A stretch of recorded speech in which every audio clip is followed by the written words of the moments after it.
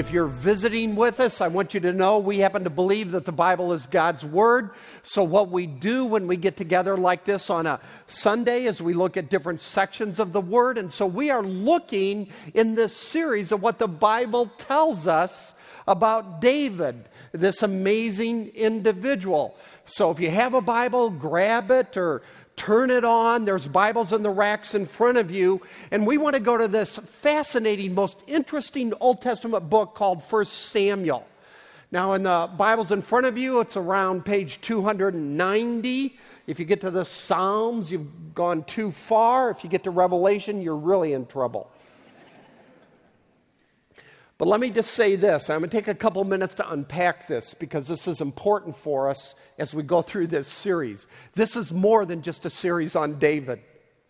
Because when we come to the New Testament, Jesus tells us that everything in the Old Testament points to him.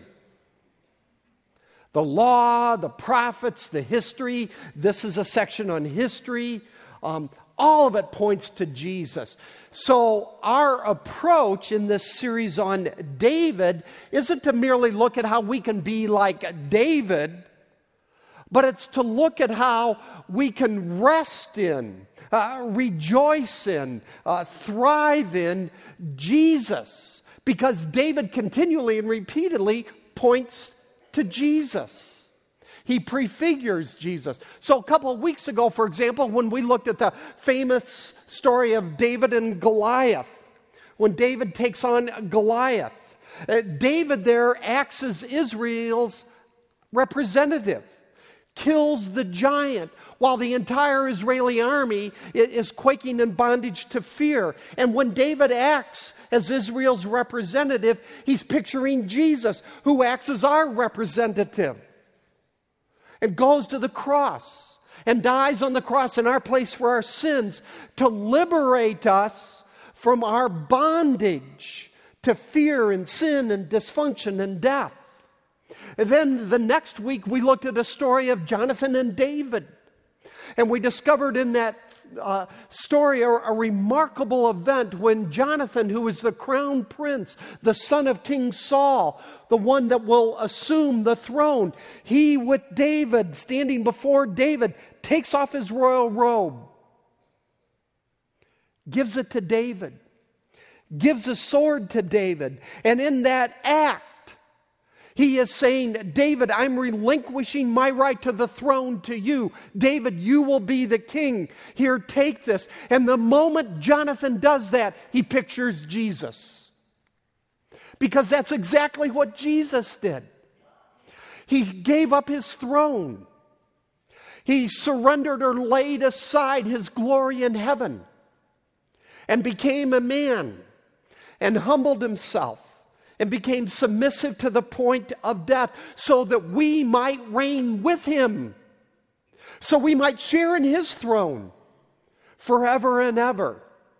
Then last Sunday, and honestly, it's one of my favorite accounts in all of the David material, there is one lone priest that survives King Saul's murder of 85 of the rest of the priestly family.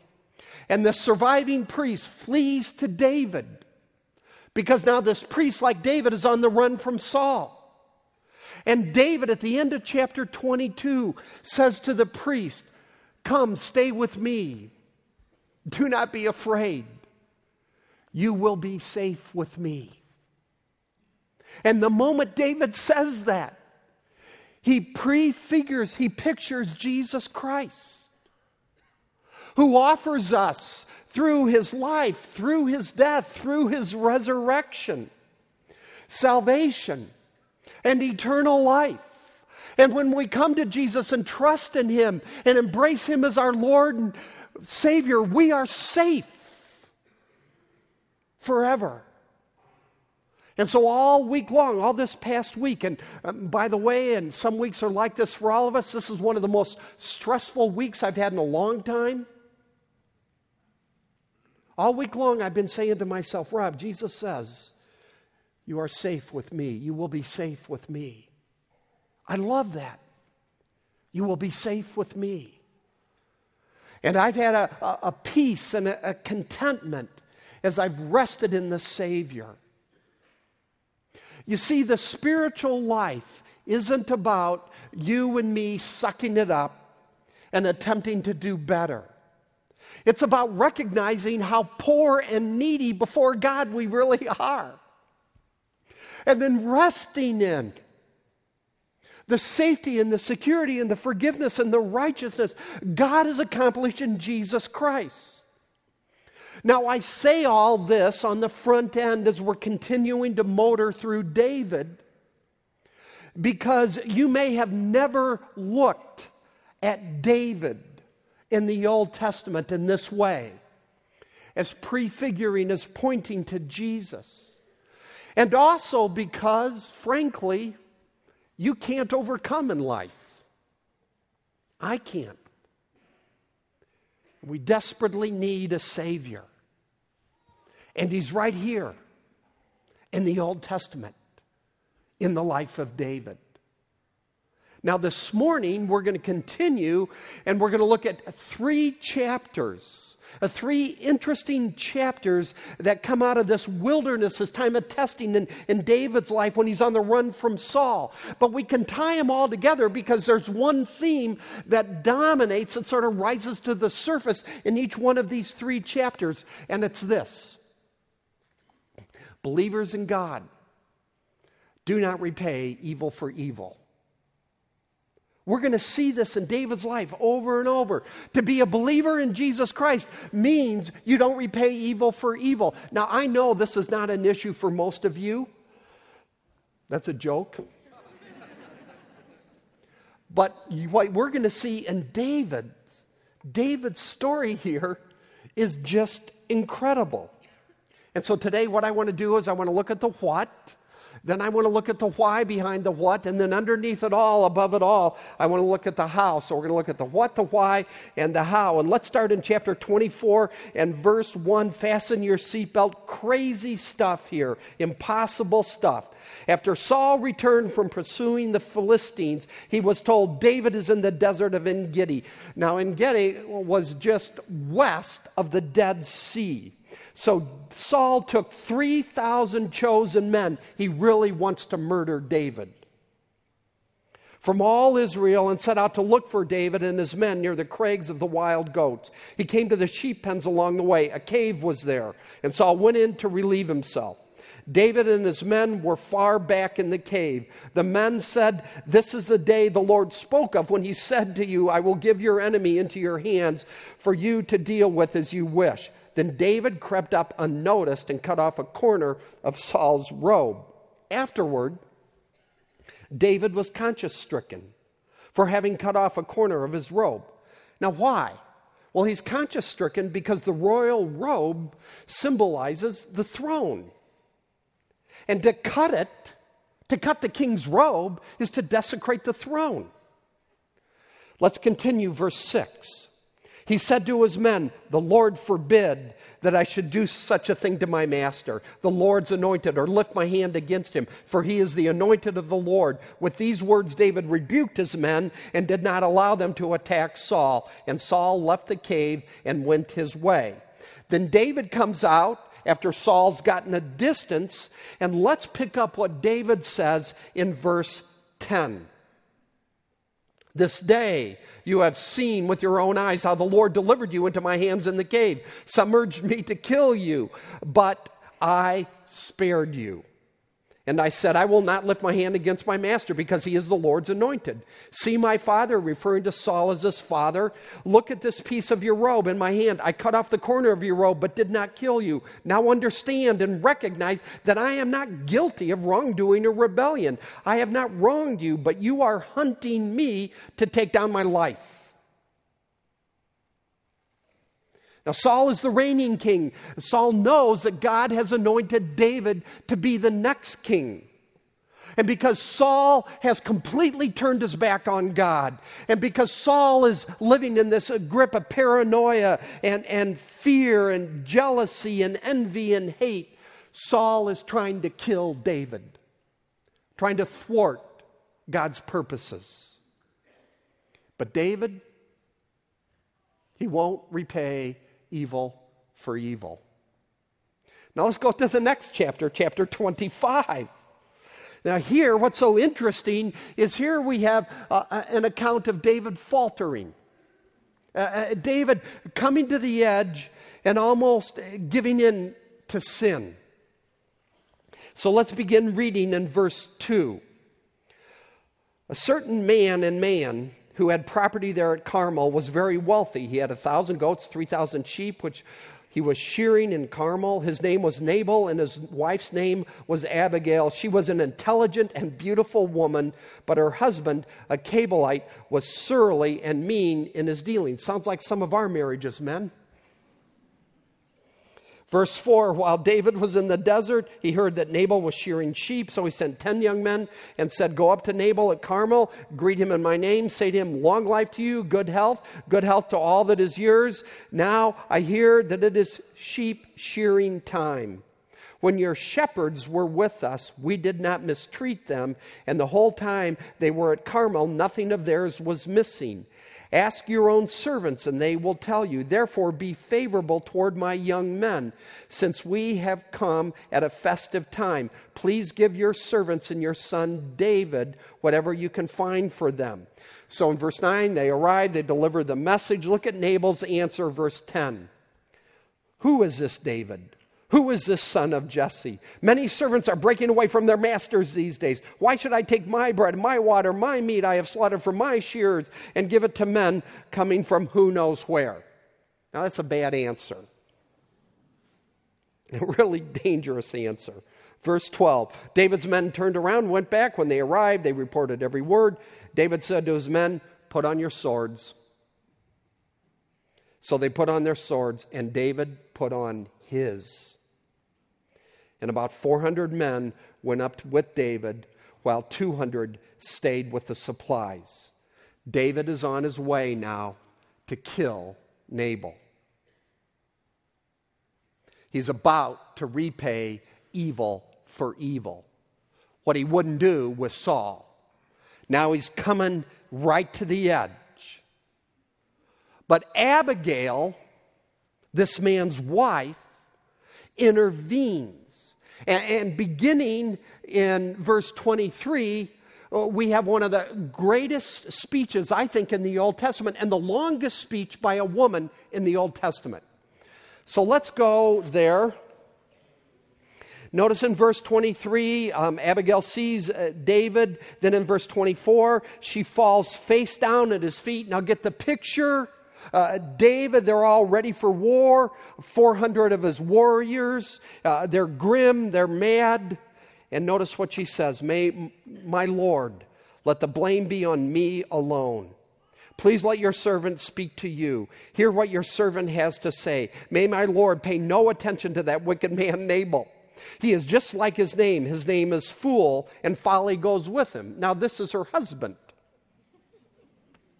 But as for me, your servant, I did not see the men my master sent. Now, since the Lord has kept you, my master, from bloodshed and from avenging yourself with your own hands. She's saying that because she's stopping him. As surely as the Lord lives and as you live, may your enemies and all who intend to harm my master be like Nabal. This guy's, did I say this? So, her husband.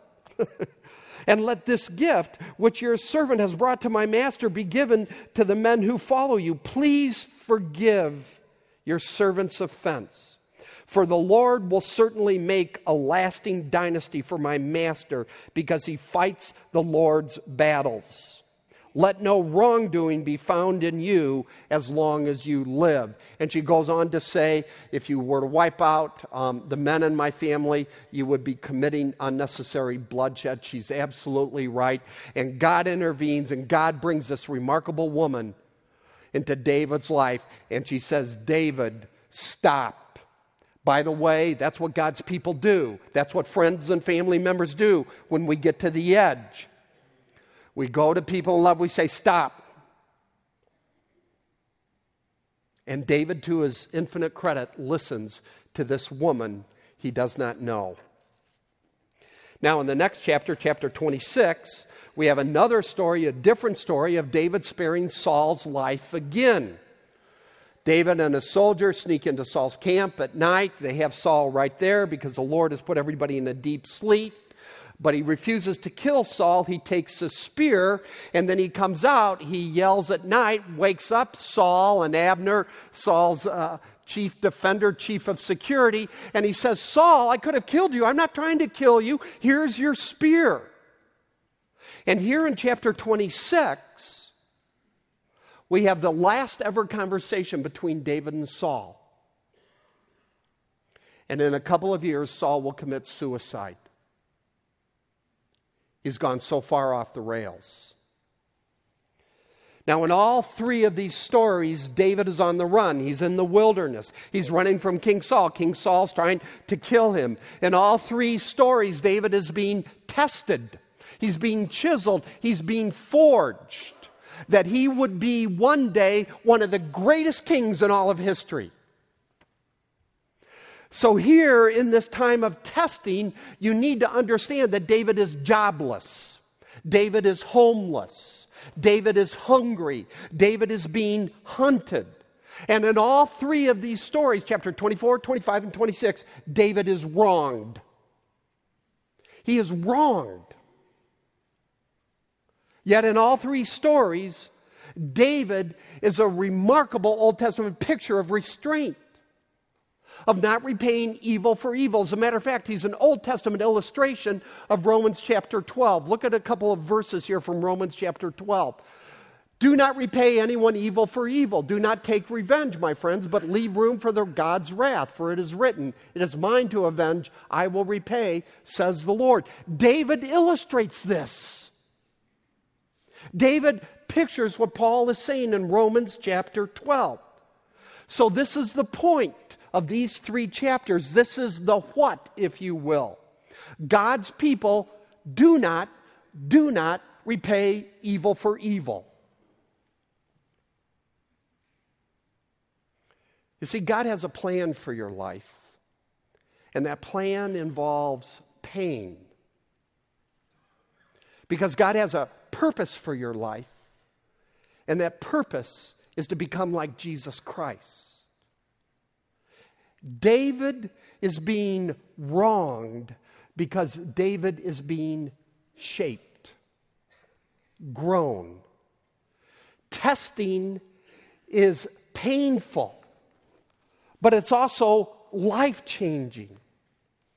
And often part of that testing, what we see here, is it's learning how to deal with people who have offended you, people who have abused you, people who have wronged you, people who have deeply hurt you and disappointed you. And David teaches us God's people don't take revenge. And instead of becoming overcome by evil, we overcome evil with good.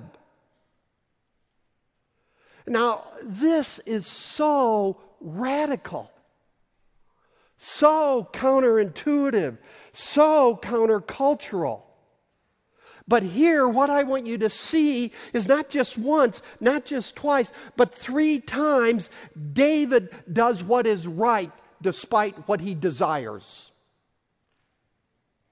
And biblically, that's self-control. Doing what is right despite what you desire. David had legitimate feelings of anger and bitterness and hate and betrayal and injustice and rage. And though he wavers and gets right to the edge with Nabal. I mean, David's just like all of us. There are times we all get to the edge.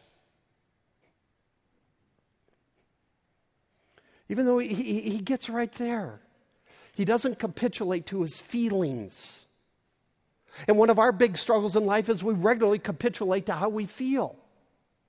David here 3 times does what is right despite what he desires.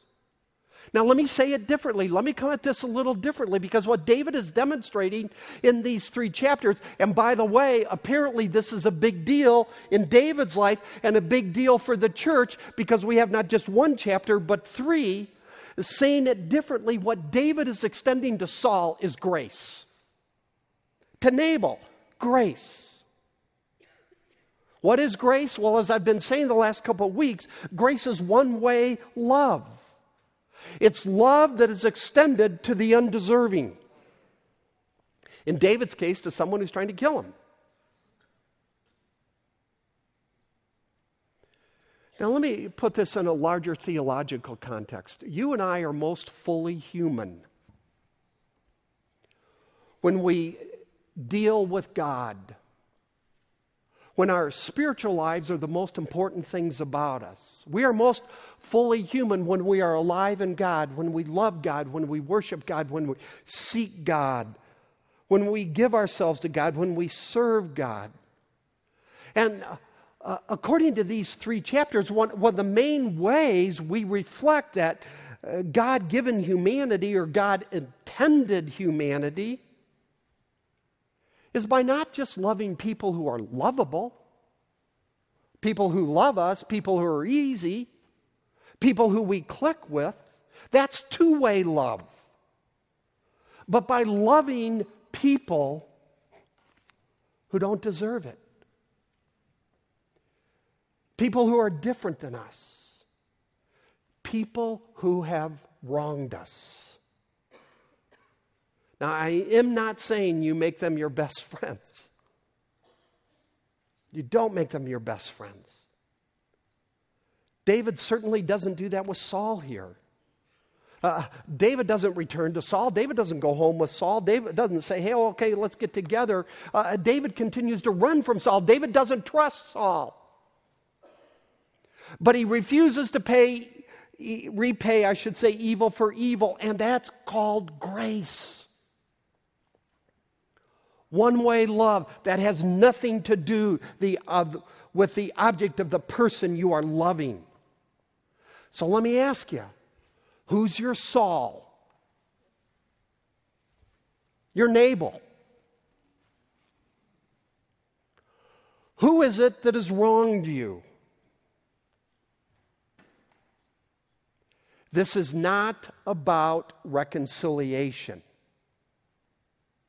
At least the David with Saul accounts. There's reconciliation that Abigail brings about. But there will never be any reconciliation between David and Saul. There never will be any reconciliation between David and Nabal because God will strike Nabal and he will die in a few days. You see, reconciliation requires 2 people. And you can't control reconciliation. But you can control how you respond to people that have hurt you, disappointed you, betrayed you. And look at how David puts it in chapter 26. Go to chapter 26 and verse 24. And I want you to note the word value. David says, as surely as I valued your life today, Saul, so may the Lord value my life and deliver me from all trouble.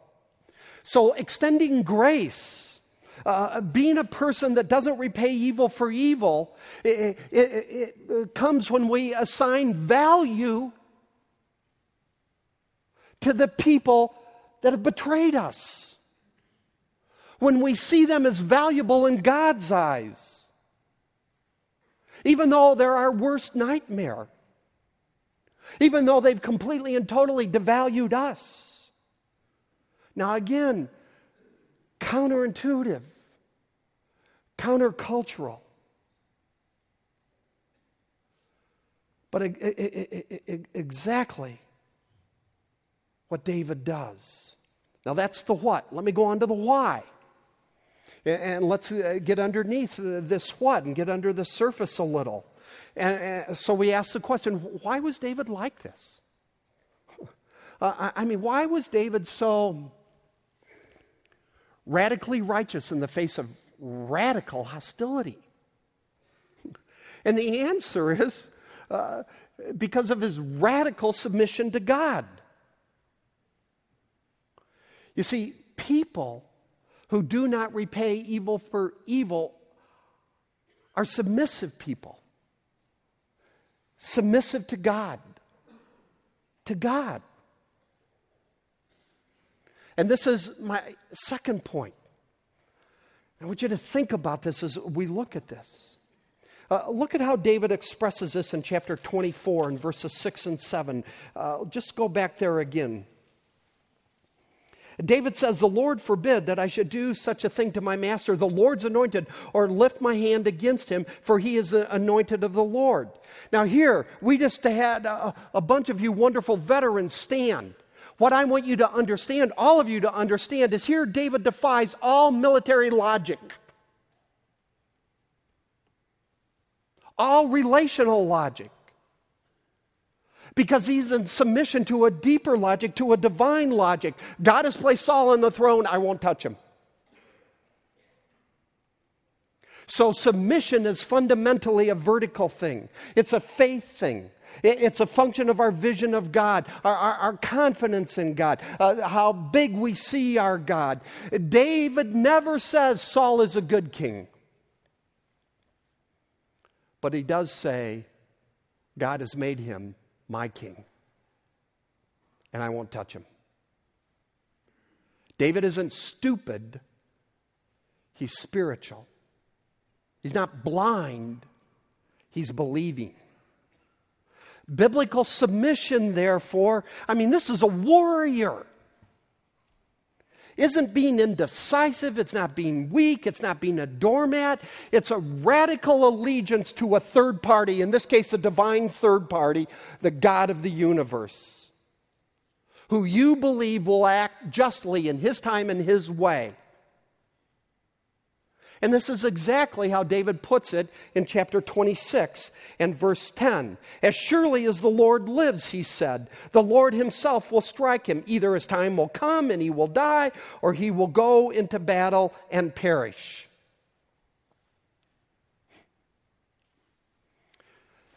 Now, I want to help you understand this because there's all sorts of confusion about submission afoot today. Biblical submission isn't quitting. It isn't rolling over and playing dead.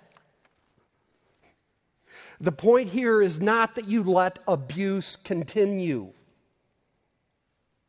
David didn't kill Saul, but he ran from him. And then we come to chapter 25. And Abigail, this remarkable, crazy, wise woman, upends all ancient Near Eastern social norms, going behind her husband back, and goes to David and speaks up and speaks out and says, "My husband is a fool." Don't listen to him. And what I want you to understand is submission is not being silent. Submission means you go slow, you stay low, and you don't blow. Now you can remember that, right? You go slow, you stay low, you don't blow. You got it. It's living under the jurisdiction of another master, God. It's leaving room for the wrath of God because you believe the biblical promises. Romans chapter 12 promise, at least repeated in the New Testament, where God says, "Vengeance is mine. I will repay," says the Lord. Now, let's be honest here. Not repaying evil for evil is one of life's most difficult disciplines. Almost impossible. And what we're seeing is it requires submission to one greater than the one who has wronged you. Who is your Saul? Your Nabal. You can't control how he or she will respond to you, but you can control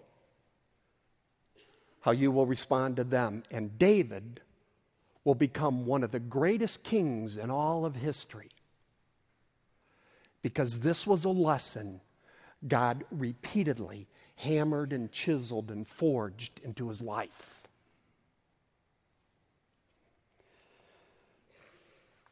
Now let's keep going. Now we come to the third part of this, and we want to ask the question, well, how do we live like this? How do we possibly do this? The answer in these 3 chapters is that you take your eyes off yourself, your hurt, the person who has wronged you, and you lock your eyes on God, who hurt his Son for you. Now, I see 2 specific ways here that I want to mention. First of all, what I see is David locking on to the justice of God, believing, being confident in the justice of God. So a key for us is, as we see this, is to be people that live in such a way that we are convinced and confident in the justice of God. Lock onto it. Look at how he expresses it in chapter 24 in verse 15. May the Lord be our judge and decide between us. May he consider my cause and uphold it. May he vindicate me by delivering me from your hand. Now, David, in speaking to Saul, is not expressing doubt. He's expressing certainty.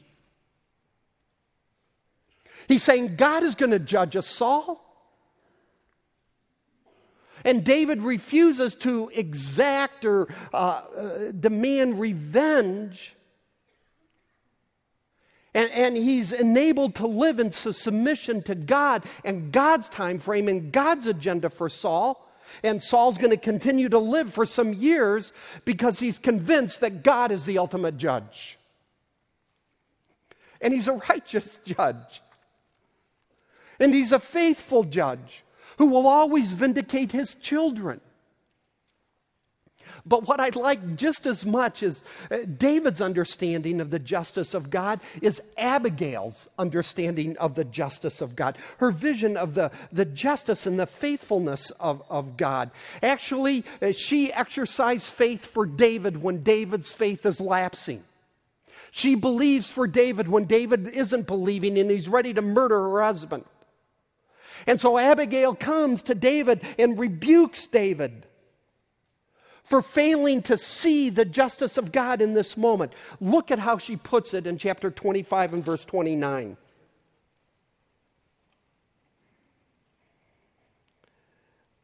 Even though someone is pursuing you to take your life, the life of my master, that is the life of you, David, will be bound securely in the bundle of the living by the Lord your God. What a metaphor. Abigail again is believing for David. When she says you're bound securely in the bundle, this bundle of the living God. Bundle can be the Hebrew word for document, suggesting that David's name is written and secure in the book of life. And so Abigail is saying, David, wake up. God is never going to let you go. God is never going to give up on you. God is not going to forget about the injustices you have experienced. God has your back. He is just. He is faithful. She is amazing. One of the strongest women in the Bible. Now, there's a second way, and I'll end with this. And here we come to Jesus. Because in addition to David being confident in the justice of God, I want you to live in such a way that you believe and you understand that just as David spared Saul, so Jesus Christ has spared you. You see, David pictures Jesus.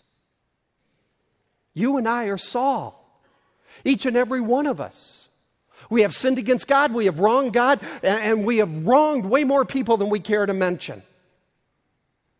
But while we were yet sinners, God in His mercy refused to hold our sin against us. and sent his Son, Jesus Christ, who humbled himself and became submissive to the point of death, even death on the cross. And Jesus died the death we deserve to spare us. To spare us. And when we come to Jesus and believe in Jesus, we are forgiven. We receive forgiveness. We receive righteousness, and we receive eternal life. And God gives us a life we never thought possible. It's a miracle.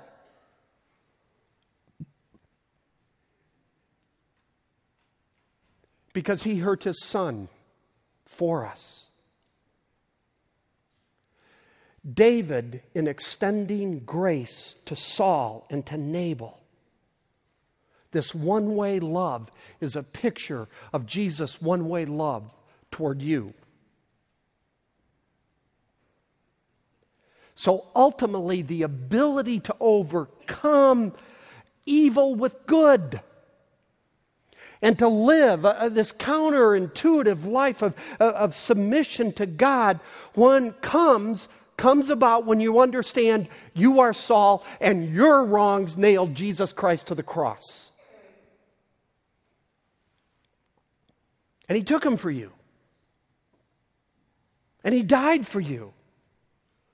To take away all your sin, all your dysfunction, all your anger, all your rage, all your injustice, all that you have received and all that you have dished out. And in seeing these wrongs as nailing our Savior to the cross, and seeing Jesus loving you anyway, you find the freedom to let go of those that have wronged you. And so if you are here this morning and you're a child of God, you're a believer in Jesus, cling to this grace, this incredible 3-chapter picture of grace. And let it turn you and wash over you and transform you into a person of grace. But if you're here this morning and you don't know Jesus as your Savior, come to Jesus. Come to Jesus. Acknowledge that you cannot overcome in life. You can't. It's an illusion. And thank him that he has overcome for you by dying for you. Let's pray.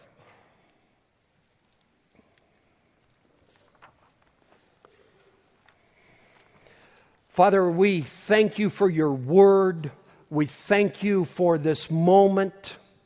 We are here, God, as your people. We want you to speak to us and transform us and change us. And now, Father, as we continue to worship, we thank you that we can give to you. We thank you that we can give to you as an act of our allegiance to you, as an expression of our love for you, recognizing how much you love us. And Father, as we sing, would you make our worship real? And would you take it deep down into the core of our being? For Jesus' sake, amen.